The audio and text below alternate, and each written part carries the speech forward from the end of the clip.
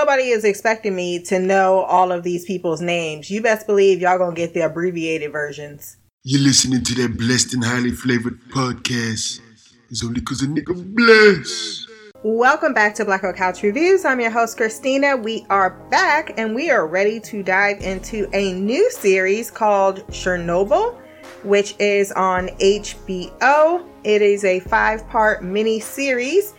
The dates of recording will be posted on my schedule, which is on Twitter. So if you search around, I can't tell you where in the feed it is, but it is posted there. And I'll try to start, I think previously I was posting them weekly, and I may continue to start doing that again on Sundays. I will start doing it again on Sundays to make sure there's a reminder out there. This episode premiered 5/6 of 2019. It is called 1:23:45. I'm not sure if that is the clock time because I don't remember seeing that anywhere. But at the same time, I was trying to take in so much information this first episode, so I may have also just missed it. It was written by Craig Mazin, who worked on the Scary Movie series, some of them, I think he was 2, 3, and 4, and the Hangover series as well, so he has a lot of comedic background to him, so I was surprised that he would take on such a serious type of story arc, but it was well written. Directed by John Rennick, who worked on Vikings and The Walking Dead. I gave this first episode a 9.8 out of 10. I enjoyed it. I paused a few times so that I can do a quick history search because shows like this make me want to. And I know that it took Mimi a few days to get her feedback together, and I'm wondering if we had the same type of issue getting through, except, mine only took 3 hours. Okay, not even 3. Actually, it's an hour and a half, and hers took like 4 days. I'm just saying.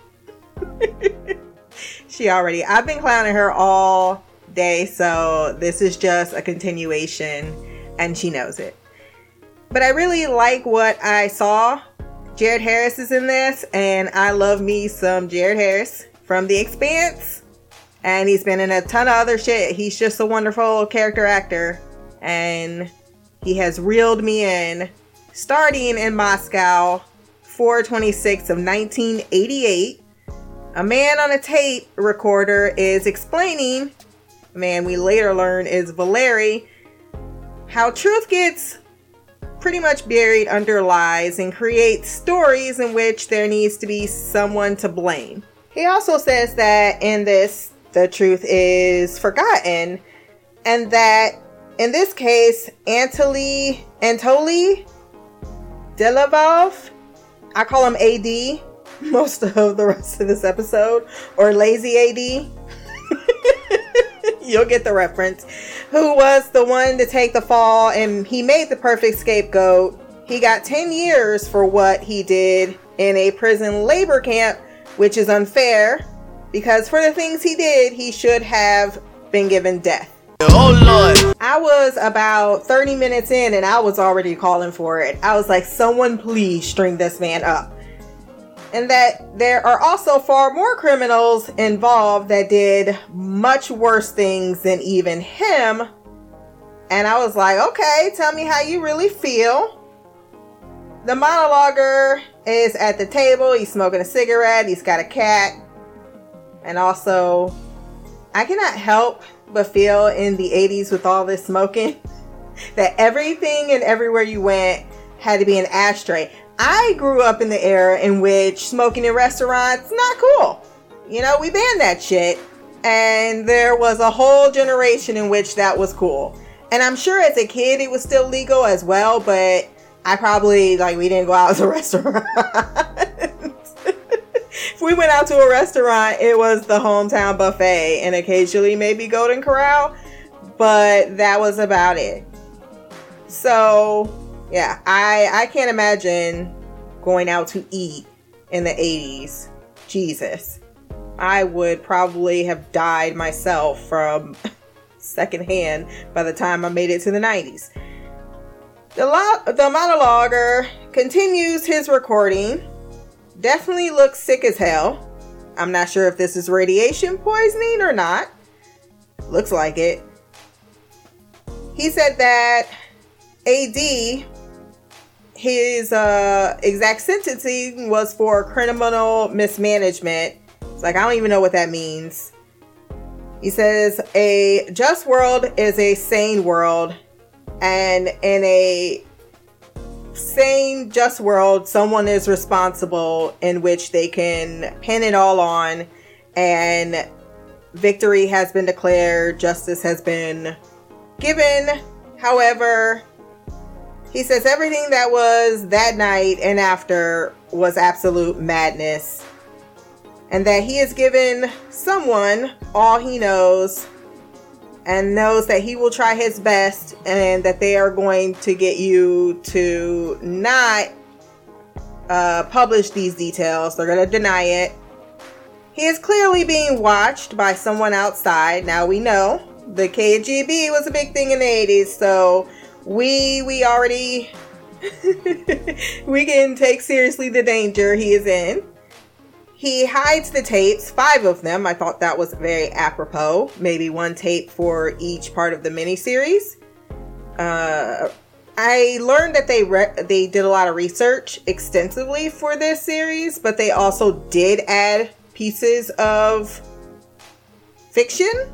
I'm not sure where the fiction is, but I will reference I will look into as much as I can as we go through when I have the time to do it. Hopefully a lot more, because this is actually a very intriguing history subject matter that is something I'm thoroughly fascinated in learning more about. I had heard the stories. I briefly recall being educated about the incident in school or maybe college. I can't even recall, but the fact that I can't tells me all I need to know. And I would like to put this in my long-term memory with the other information that I learn about history that has never ever been taught in public education. Because fucking America. Moving on. He goes outside and pretends that he is emptying his trash. He puts the tapes in said trash can in a newspaper and then hides the tapes in some type of nook in the alleyway. Then he has a cigarette. Well, first he inhales the night air. That's when I knew. The ominous music playing, I loved it. HBO just has a thing with their music in general. Oh, shout out to Lambeth, HBO Euphoria for winning an Emmy. Hell yeah. Shit, that soundtrack was fire though. Like, absolute. Like, there is, like they said, there is no Euphoria without Lambert. Sorry, side note, but if you love HBO, if you're watching this series, you may have watched Euphoria. He feeds his cat, has a cigarette, and then he hangs himself. This entire time, too, he was watching his watch. There's no other way to not try to say those 2 words back to back. And it turns out he wanted to murder himself or hang himself at the exact time, because how do you murder yourself? But you know what I mean. He wanted to commit suicide at the same time that Chernobyl began. And damn it, these words. Pripyat? I'm so sorry. I am terrible at everything in Russian. Ukraine, SSR. 2 years and 1 minute earlier, somebody's pregnant as they are upchucking in the bathroom. And we see a woman come out, look at her hubby with his ass up in the air. And she's like, that's my boo. I love him.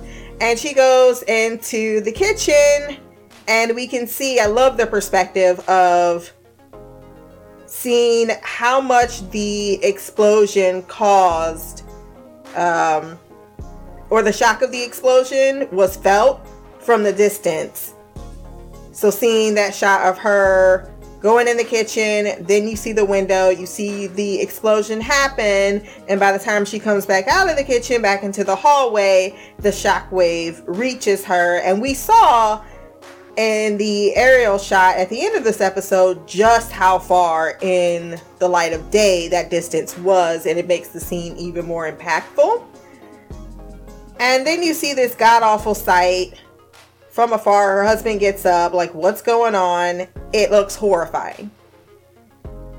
You then get right into the action and the viewpoint of one Lazy AD, which is the man that got 10 years, stating what the hell just happened. He is told that there has been an explosion by a man whose face is noticeably more redder than everyone else's. And he says that, well, no, actually, this is previously, back up. He assumes first that it's a hydrogen explosion because they must have did something wrong. But then that's when the guy in the red shows up saying there's a fire. He's like, I know. He's given directions out. But he's like, no, I don't think you get it, sir. The core has exploded. And then he says he's in shock. Someone get him a medic or something. And he says, no, I was there. I saw it with my own eyes. The lid is off. And he says, that's impossible. He himself is so in denial this entire episode. I can give it to shock because we are human. We are. But then his actions afterwards can only be accounted for criminal. Because shock is an emotion in which you cannot move forward. This man actively coerced, bullied, denied, constructed a truth, continued to perpetuate that truth as if it was fiction, and ignored all evidence to the contrary that the truth indeed had occurred. Which is why, yes, he should have probably gotten a firing squad. I mean, I'm not for capital punishment. I say that. But at the same time, I can listen to the argument for why and understand. This attitude, however, is catching in his second Akimov, or I'm just going to call him Sasha, is saying, you know, it's right. It was the hydrogen tank. It did indeed explode. His friend Leonid is kind of like, do you taste metal? And he completely ignores that. And they continue with trying to put out the fire, sending trainees to do, there's what, about 10, 11 people in this room? To send them to try to contain the situation, saying that we need to continue to pump water into the core. That is the most important part, despite the man still standing there being like, are you hearing that? Then Lazy AD goes out to inspect the damage in the hallway. He sees that all the windows are out, and then there are glowing rocks on the ground, some type of material in them. And I didn't know what that was. And when I got that reveal, that's when I was like, oh my God. The 911 calls were a very nice, realistic touch, as it is clearly being told and misinformed to just about everyone that it is indeed a roof fire at the nuclear plant, and that all of the bosses are called and woken up to discuss the accident. The woman's husband, Vasily, is called away because he works for the fire department, and she realizes that it doesn't look right. This looks like more than just tar from a roof, because if you hear the descriptions, the air is on fire. Not the air, but the air is glowing. She sees the colors. And there's a lot of lights, and she's like, I don't think those are floodlights or whatever he said they were. But he leaves because everyone has been called on this. At 1:25 a.m., the man Valera, whose face was all red, is actually trying to do something about the fucked up situation that he knows that they're in. And he goes looking for something called a decisometer. I'm just going to call this a radiator detector for the rest of the series. The wreckage was definitely well done. I was very horrified. He was walking through that. I was like, no, do not collapse. That was the whole time. I saw that dude sitting there. I'm like, something is going to collapse and I'm not ready for it. This episode was giving me serious anxiety. But what he has is not good enough because the good one is locked in a safe because that is doing anyone any good.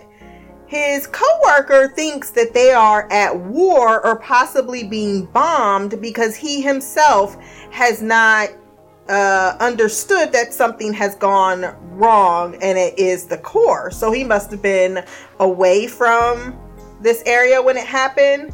And then Valera tells him, you need to go and get everyone out of here. He's going, I guess, to find someone with a key. And as soon as the man, I forgot his name, I think it's P. I think I call him P-Dog for the rest of the episode. Goes to find his comrades and one of them vomits blood on him. This is fucking scary and gross, okay? So there has been a lot of debate about nuclear power and having whole communities being based on something like a lot of in the 60s, 70s. I'm surprised in the 80s, but it's a different country. There, because we did in America too, a few, we had an infamous one where we built a whole town where the community all worked at the same or had their livelihood attached to the same place. And so in that, there is a built-in community as far as a closeness with everyone. And I felt that in this episode as everyone kept encountering, because they're not just coworkers, they're friends, they're neighbors, they're people that they all know, and they all primarily, most likely, are attached to this plant. So I thought that was something felt and done kind of just unconsciously or maybe consciously throughout each interaction that I really appreciated. But also, my second thing was, are no one in this town fucking physicists or anyone working at this power plant? Like, what are the degrees? What are their qualifications? Because I know if I saw someone vomiting blood, I wouldn't go, oh my God, there was a fire and you're vomiting blood. I'd be like, hey, the first the first sign or side effect of radiation poisoning is someone vomiting blood on someone else or something to that effect. I felt more people would have been putting pieces together. There were a few, but there also seemed to be, I just wonder. I truly do just wonder how many people here have the right qualifications to be doing. Because it seemed like Valera was trying, but Valera was also dying. Then we see the two trainees who are looking for the reactor hall. And P is like, why are you going there? Because I just got told the core is fucking gone. No, was P told that? No. He just said that to get everyone out. Then I was like, oh no, these little trainees are marked for death. And I was like, Lazy AD sent them to said death. He wanted the entire fire brigade to come out and put out a fire that wasn't a fire. Not in the sense that they were thinking it was a fire. Valera finds another coworker looking for Victor, and Valera is quickly losing the will to do much more because he's sick. When he finds Victor, homeboy is dying. He must have got the worst of it, or he's been sitting there deteriorating longer. I'm not sure, but His face was bloody. There was not much he was gonna do for him. Painful death. And then he says to go get, I'm just gonna say G-Dog. And as soon as he looks in there, the core is gone. It's toxic aftermath itself. It's not the core, because I just recalled that it's kind of like close to it, because his face did turn red, but not as much as it did later on. Then we have Lazy AD sending people to where they will once again be contaminated, despite no word from personnel in that department that works directly with the core and can tell you what's going on. And his second Sasha continues to disseminate to his superior and the delusions that he's under, because it is severe. And he tells his friend Leonid, we did everything right. Shit, motherfucker, ass tits, cunt, cock, motherfucker, shit, ass tits, motherfucker, shit, come on. Fickety fuck, fickety fuck, fickety fuck, fickety fuck, fuck, fuck, fuck, fuck, fuck, fuck, fuck, fuck. At 1:30 a.m., the fire brigade arrives. Vasily gets there and he looks up. I love all of the shots. The cinematography is great in this show. It don't look like a roof fire, but despite all this, no one wants to say what is happening. I understand confusion though. When there's chaos and panic, it's easy to sit on the sidelines and be like, oh, you know, why isn't this person doing it? But when you're in it and you have a job to do and there's a hierarchy and then you have the government in which you have, which we'll get into that later. Yeah, I can see a feeling of helplessness. His friend Misha decides to pick up one of the contaminated rocks, saying, what is this? That was not a good idea for Misha. He drops it, says, do not touch anything. Just get to work on these hoses, and everyone can taste metal. He is carrying Valera, who is, I thought it was Valera. Was it him? Yeah, he's dead. He runs into the trainees once again, who are lost because the door is jammed. And he says, come on, and they leave. I thought he was going to take them and leave the building because he just noticed that his friend is dead. But I just don't. I'm a little confuddled. But maybe everyone just needs to see it for themselves. Well, not everyone. Lazy AD did not need to see it for himself at all. Misha's hand very quickly is dissolving and he is screaming in pain. Vasily has to get on his hose. And you could see the dawning fear in his face. And this actor did such a fabulous job of portraying what it would have been like to be there. Because I just felt all the dread every time I saw his face. Because he's like, oh my God, I don't know what's happening. I'm just doing what I'm told. And I know this is wrong, but I have to keep following orders. The trainees and P follow. Because they said Akimov, which is Sasha, said that it is not the core. So that was enough for P. Apparently. And again, that goes back to the hierarchy thing. It's probably so ingrained in their society that they go to the door and P, with his strength, the strength of 1 instead of 2, is able to get the door open. He says, are you guys sure? I'm like, are you sure?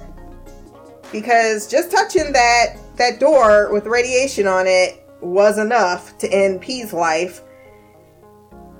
The 2 trainees go in, and I was like, well, they're dead, because they look directly into that motherfucker, and it is not great.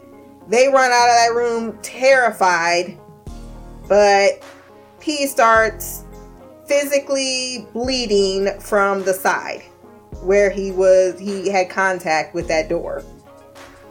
The neighbors back in the town are all outside. The alarms are going off.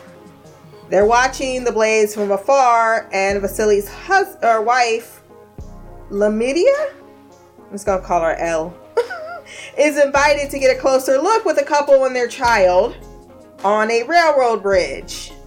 And I was like, oh no, this is not a good idea. Now, this is actually a true story.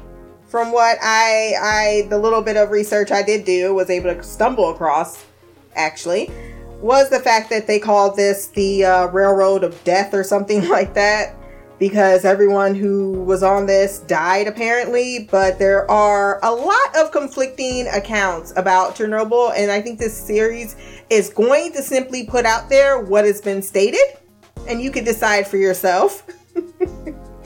I would not be surprised at all. There was one person said they were completely healthy and everyone didn't die like that. I was like, yeah, but you being this fucking close and then you having the, oh no. So yeah, it wasn't great. The baby shouldn't have been there. But of course, why would you go out to, that's like the spectacle of danger though. That I'm not like that. People do, I'm not even going to trash these people because we do it all the time. Some people, they see something happening that's a disaster and they need to get it closer. People do that with tornadoes, they actually do it for a fucking living. And at least they get data for us. But the other ones that aren't doing that are just driving down the road with their truck and their camera, like, look how cool this is, or whatever's happening, they gotta take a peek. Just curious ass white folks. That's what that is. Curious. Black people, we're like, we don't need to see. So all we know is something ain't right. I don't need to, I will stay here where it's safe. Yeah, just not something we do. I'm not saying all, saying majority would probably be like, hey, there's a tornado. You want to go see? Nah, bruh. I'm good. I'm so good. Beyond good. The trainees then return to tell them that the core is gone. It's like, I looked into it. Look at my face. It looks just like Valera's. Valera is dead now, by the way, since nobody is pouring out a 40 for him. And then this motherfucker called Lazy AD gonna say, did you lower the rods or not? English, motherfucker, do you speak it? This is 3 people now that have told Lazy AD that the core is gone. It's skedaddle. Where's P? He didn't make it. Valera didn't make it. I'm not gonna make it. It's a wrap. He begins to retch, looking like he's going to die. And he coldly orders Leonid to take him to the infirmary. Did you notice though that Leonid did not touch him at all?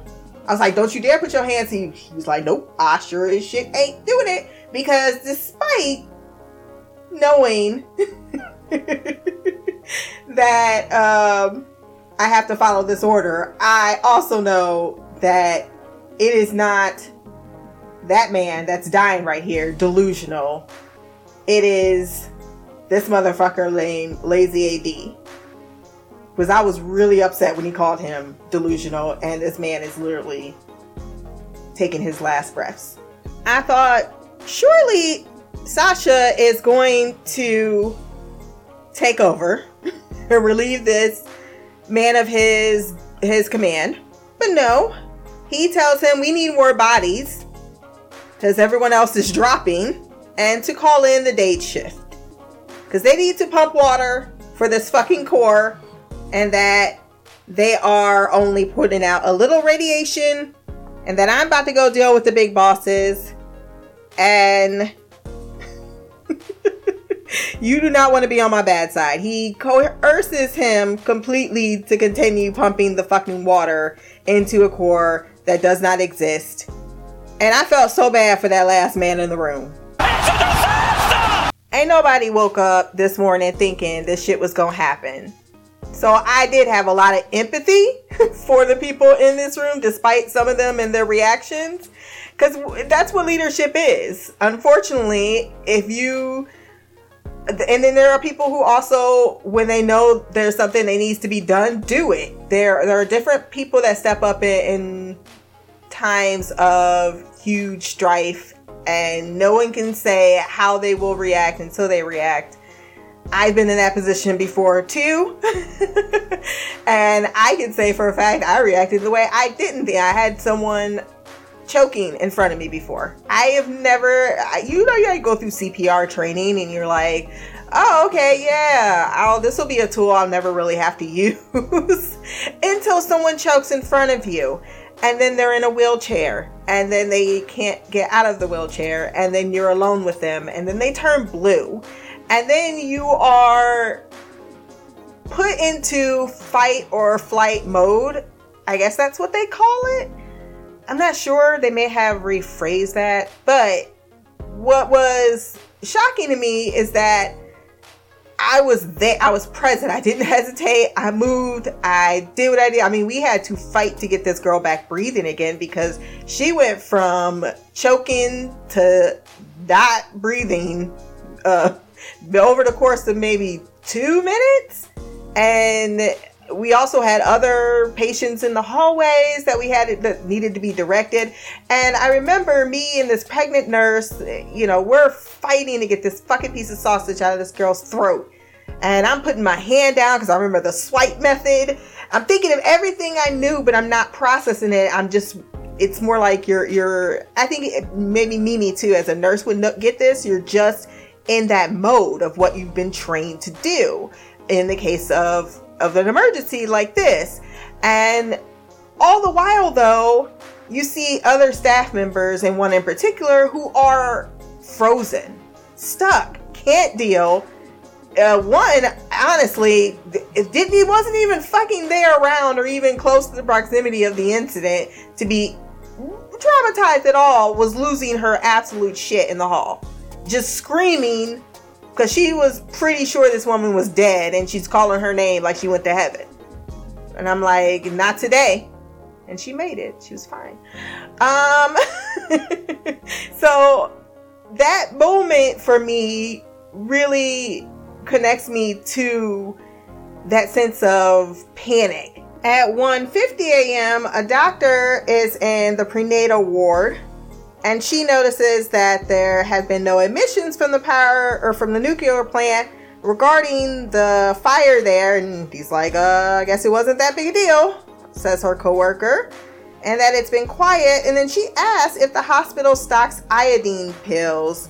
And the doctor says, why would we do that? Iodine pills is used to treat radiation, and it is used for radiation treatment. So this is the show telling us a certain thing that really is out of context to what is happening.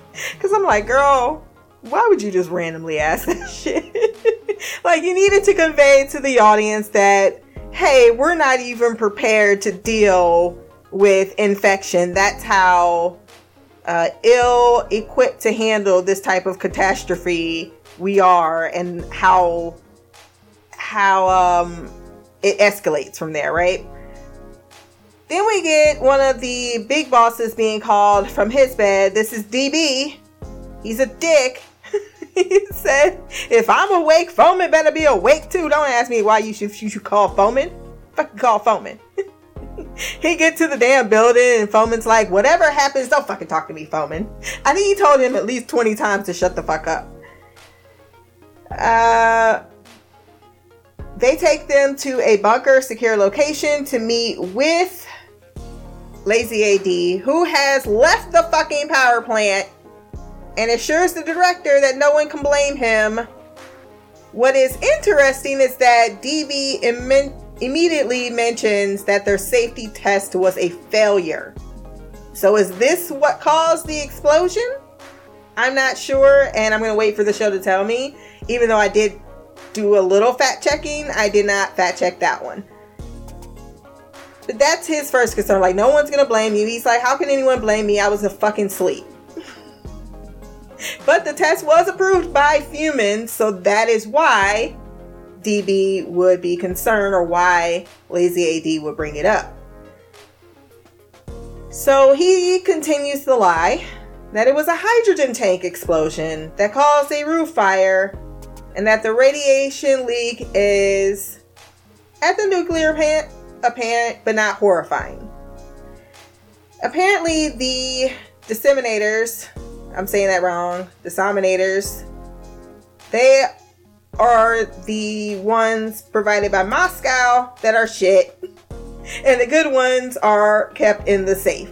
So they want an exact reading, and they send someone to get the one for the safe for it. So this is what cost efficiency does to places and businesses. And that is when you have these types of disasters. Disasters that could be bad but get worse. People on the railroad are playing around. They had that whole scene where they were dancing in the fallout of the nuclear explosion. And I was like, oh Lord. She was like, this is so beautiful. It's like looking at the stars. But it's like, no, this is going to cause you cancer and death.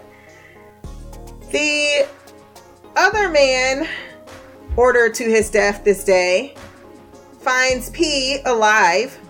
I can't remember what his name was because it was the guy that said that didn't want to go take a look and see if the things can be pulled up. I don't know. He kept giving out so many orders. And he sees P dying, hands him a cigarette, and he gonna say, do you need help? Really, nigga? It did not take a rocket science to know this man needed some rosary beads and a prayer and probably a shot of morphine so that he can go quick. They do enjoy looking at the rain coming through, except it's not rain. It's just the water that is being pumped through to a core that doesn't exist. It's not funny, but it's just so surreal. And P's last words is, it is over. Poor Vasily and the other firefighters, they were just at least outside, trying to contain it. But his boss tells him, it's time to make our way to the roof. One man ain't moving. He's like, I don't care what the fuck you say. I'm staying here in shock. Because I already know something bad went down and it's happening to my body and y'all asses is acting like it's not. The music, the impending dread, that transition between husband and wife, because I get the feeling that they will not see each other ever again. Before he goes into the building, the belly of the beast. I thought he was never going to come out and this was the last time we were going to see him, but it turns out we will at least get a little bit more of that backstory. You can tell what is the first-hand accounts as well. At 3:30 a.m., my man's Boris, that was the guy that found P, comes back and the fourth man now says, the core's gone. I don't give a fuck what you're trying to tell me. Everyone is checking and they are dying. It's gone. Sasha is basically like, look, we need to do what our orders were because I'm not going to acknowledge the fact that a million of people could possibly, or they're thinking in their minds, millions of people are going to die as a result of this. So pumping water is what I can do. I cannot do anything other than that right now. And Boris is like, you guys are going to be in that room for hours pumping water, exposing yourself to radiation. You're crazy. But they all leave to die. Sitanov. I'm just going to call him CK or SK. SK is gossiping with a friend about why they were called in when he is the lucky person that knows where the fucking key to the safe is for the disseminators, the radiation detectors, let's just call them. Because I know I've said that wrong like 20 times already. And it is really appalling that no one knows where the hell the key is. 5:20 a.m., directors are meeting with the committee to discuss the situation. And fucking Lazy AD is still in the room.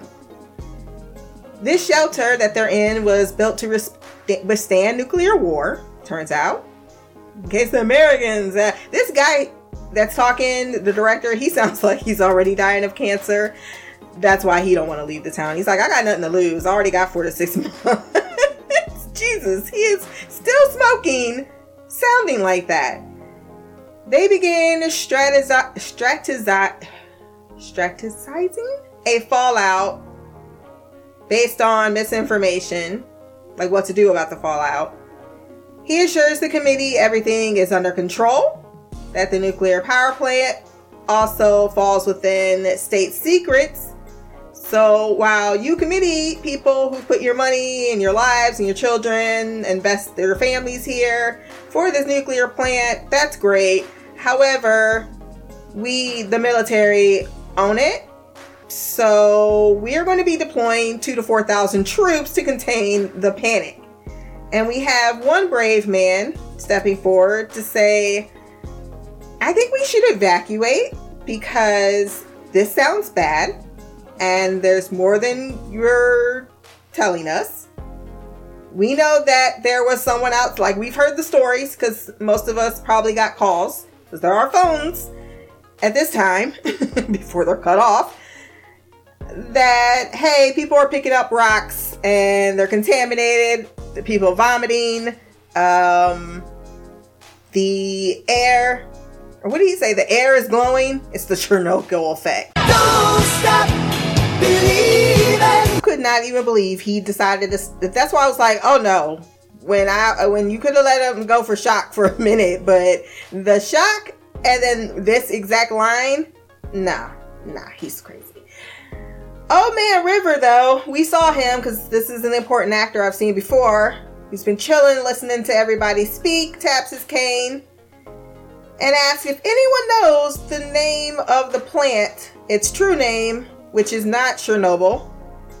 It is called the Vladimir, is that first? Vladimir I. Lenin Nuclear Power Station. There is a plaque of him also on the wall. If you do not know who Vladimir Lenin is, he is the Russian revolutionist. Sorry, I'm like getting my foot hurt right now. That pretty much formed the Soviet Union. Well, he formed the USSR, and basically destroyed the Tsarist regime that had been controlling Russia for many generations. I watched a whole documentary in Russian on all of the Tsars, all the way up until the Romanovs. I did not watch after that part. I've watched some of the World War II stuff, history of World War I, but yeah. So yeah, his regime is what overthrew the last of the Tsars. The Romanovs were killed.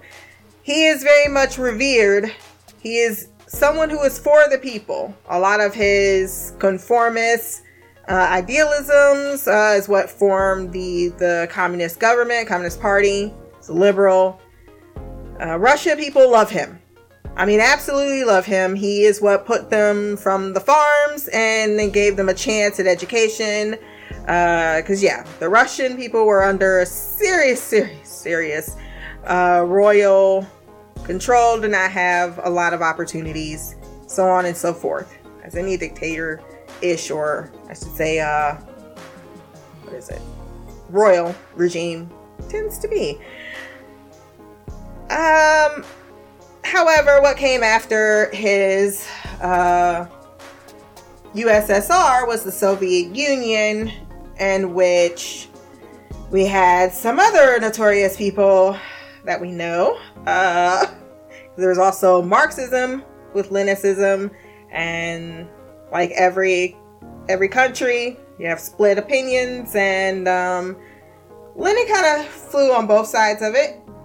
But the point of it is, him bringing it up is, the nuclear power plant represents an ideal of Russia.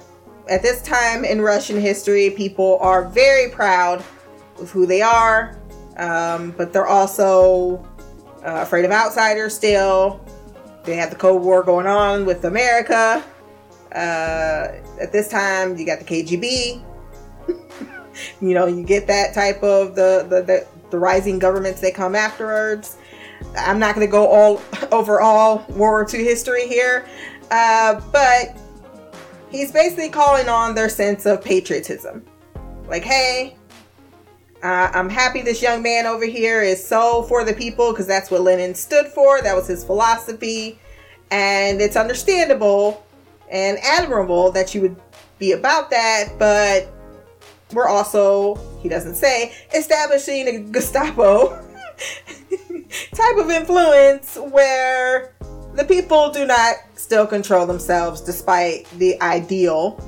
It's almost like, you took the fallout of the Tsarist regime, and then you still had the people that were in that government, though, and they anyhow, because I can go on and on. He skillfully tells everyone in the room, we are going to trust that they are telling us the truth, despite the fact that they are not. We're going to be sending the troops, because when people do panic and they ask questions, the best thing to do, in my experience, being, 150 years old, is to put police officers on the doorstep and tell them to mind their damn business. So we will seal off the city, cut the phone lines, because we need to make sure that no misinformation gets out there, and that's how we handle people. This guy, he says we will be rewarded because this is our moment to shine. DB hitting that desk and then everyone jumping up to applaud him for that speech, except for homie who can't believe what just happened. Then they have SK, who was just, knew where the damn key was, comes in to tell them, I've done my job, because he's actually probably found the key and done some more. We found the seismometer, or decisometer, whatever, and we did a reading, turned it on, it blew out, and then DB's like, see, Moscow sending us shitty stuff, and then he's like, yeah, and then I went and got the military grade one, and it maxed out. So there's also this thing called graphite on the ground, and I was like, that is what Lazy AD was staring at. Kill him, do it! Shoot him! Lazy AD gonna say, you lying. Foreman, is it Foreman? Foreman? He's an engineer himself, can't believe what he is being told because it is unfeasible to believe that a core would explode. Not melt, explode. But unlike Lazy AD, SK's like, I don't know how it exploded, but I'm not gonna pretend it didn't happen. It happened. And then you have Lazy AD offering to look for himself. I will go to the roof, confirm this, as he should have already done, and then conveniently throws up and vomits because he knows to go there is to...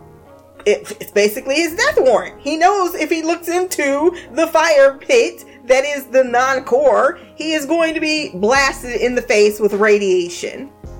And he collapses, and it felt like a setup. At first I thought maybe he really just hit his wall, but I think he's full of shit. And he just covered his own ass and pretended as if, well, shit, I can't do it because I'm physically and emotionally fucked up.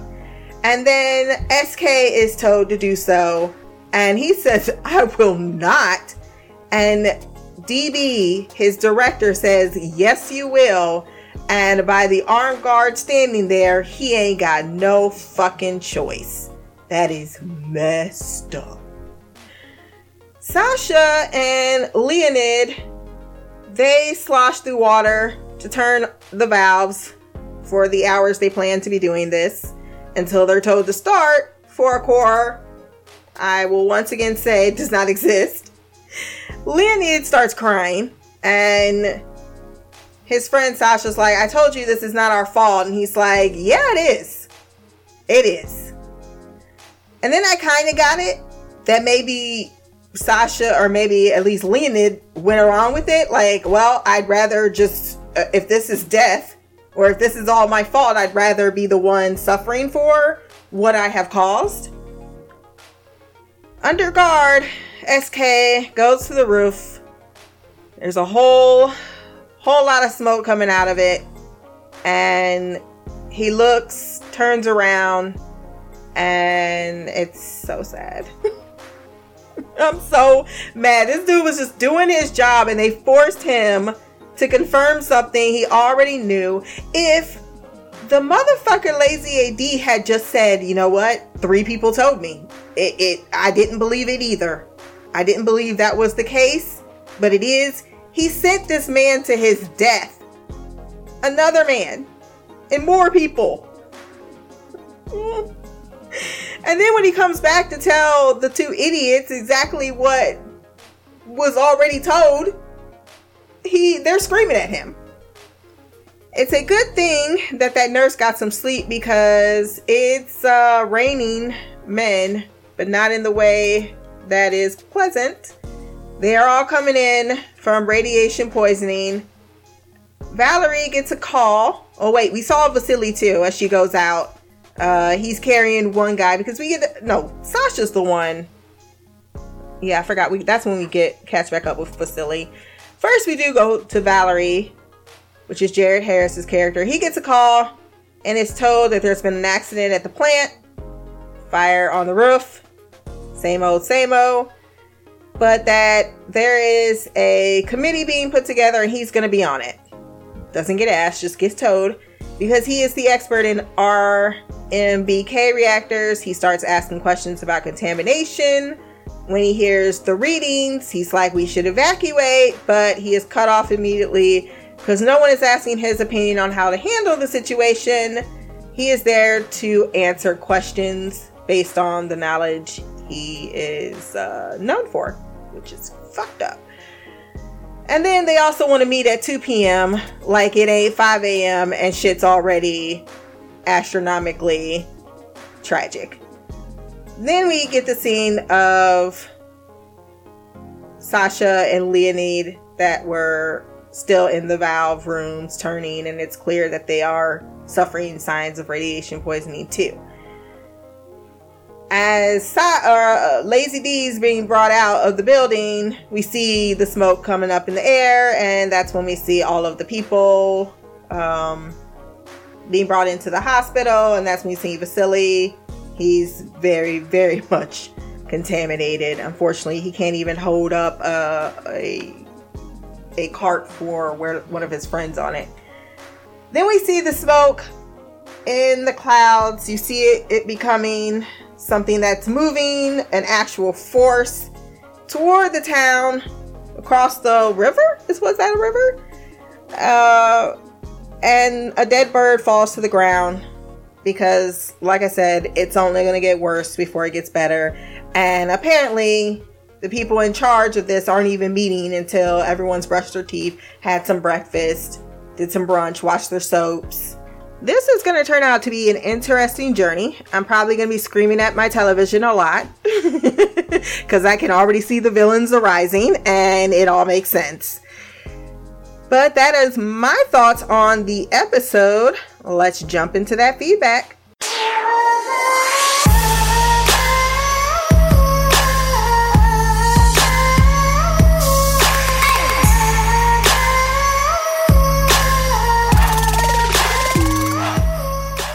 So you can send feedback two ways. You can send it in email form, or you can send it via audio to blackgirlcouch@gmail.com.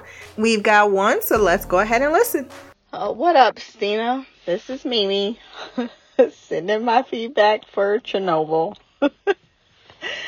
I've been thoroughly dragged, but in my defense, I have tried. I even tried to say, well, maybe I should try and write it out. I couldn't. So this feedback is going to be more of an antidote because I have more of a funny story to tell you than I do actually feedback on Chernobyl. So let me just go ahead and start with my feedback for Chernobyl. So I can't say, like I told you what kind of mood I was in last week. And I even rewatched the episode, and it wasn't my mood, it was the episode. It was very slow, and I know we're building a world, and it's the first episode of a series. It started off with the gentleman committing suicide, and once again, it was just really slow. And the whole time my mind's wandering. For one thing, I can't understand why everybody's speaking English. Isn't Chernobyl in Russia? Am I making that up? Okay, so I literally just Googled it, and Chernobyl is in the Ukraine. Geography is not something I'm good at. You can ask anybody, especially my son, because he likes to drag me for it all the time. But I just felt like the fact that everyone's speaking English with an accent just seemed a little fake. And I understand that it was made for HBO, which is in America. but I can't help but notice stuff like that. Like whenever I'm watching like a World War II movie and we're in Japan, if they not speaking Japanese, I have no respect for the movie. Because if you're not intelligent enough to read subtitles for 10 minutes of an entire 2-hour movie, you shouldn't be watching this movie in the first place. That's how I feel. I'm not saying that I'm not going to watch the show just because it's not authentic. I'm just saying things like that I get side-eyed to. It's just, you know, I've said it so many times since I can remember thinking this logically.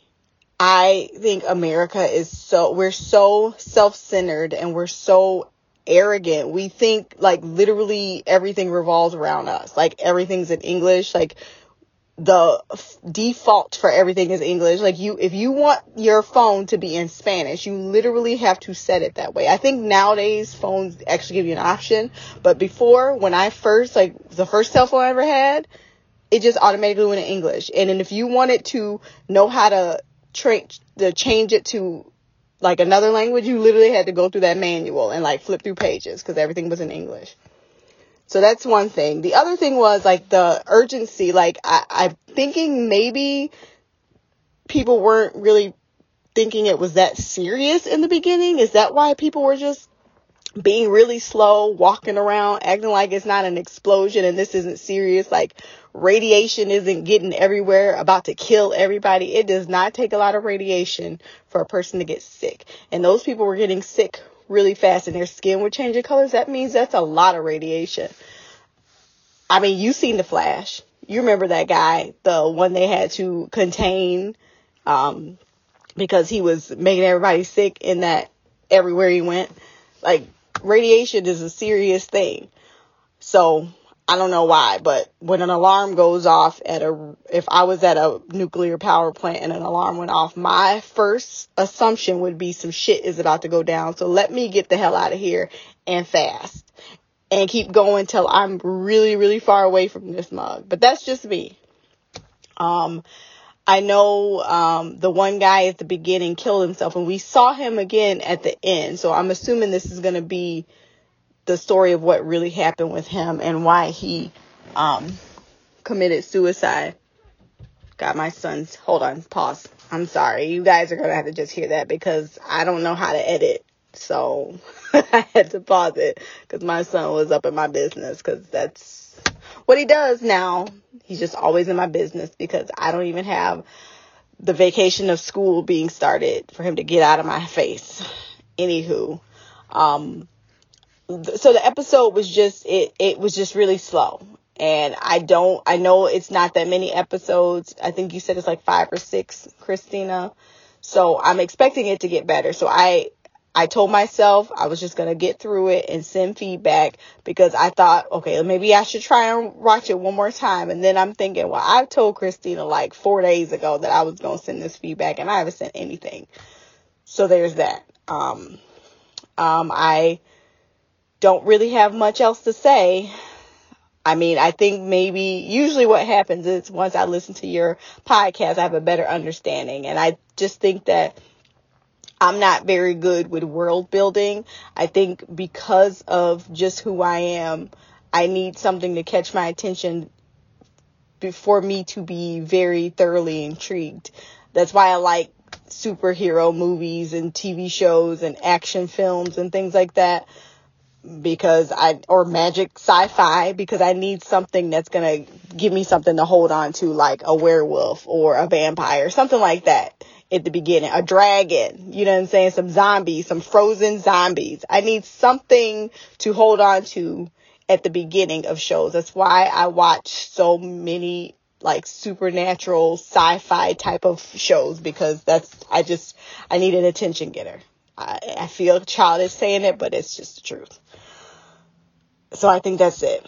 Okay, so I've been rambled on for 6 minutes about nothing. So the end. Now I got to tell you about my story because this is so funny to me. So it was yesterday. I don't know how I saw it. I think it was on Twitter where I read this. It was, I don't know, someone posted something on some site and someone reposted it on Twitter where this white guy was having dinner with his girlfriend's best friend who's from India, and they started playing Scrabble. And apparently he just assumed he was going to murder them because, well, she's Indian, and I guess he just thinks his girlfriend is stupid. Who knows? I don't know. So long story short, she straight murders him in the game, and he cannot fathom this being the case. So he tells her it's funny that you're cheating, about at this game. And she just laughs it off. And she's like, I'm not cheating. Why do you think I'm cheating? And he basically says, well, you from India. You just came to America a couple years ago. There's no way that you're better at English than me.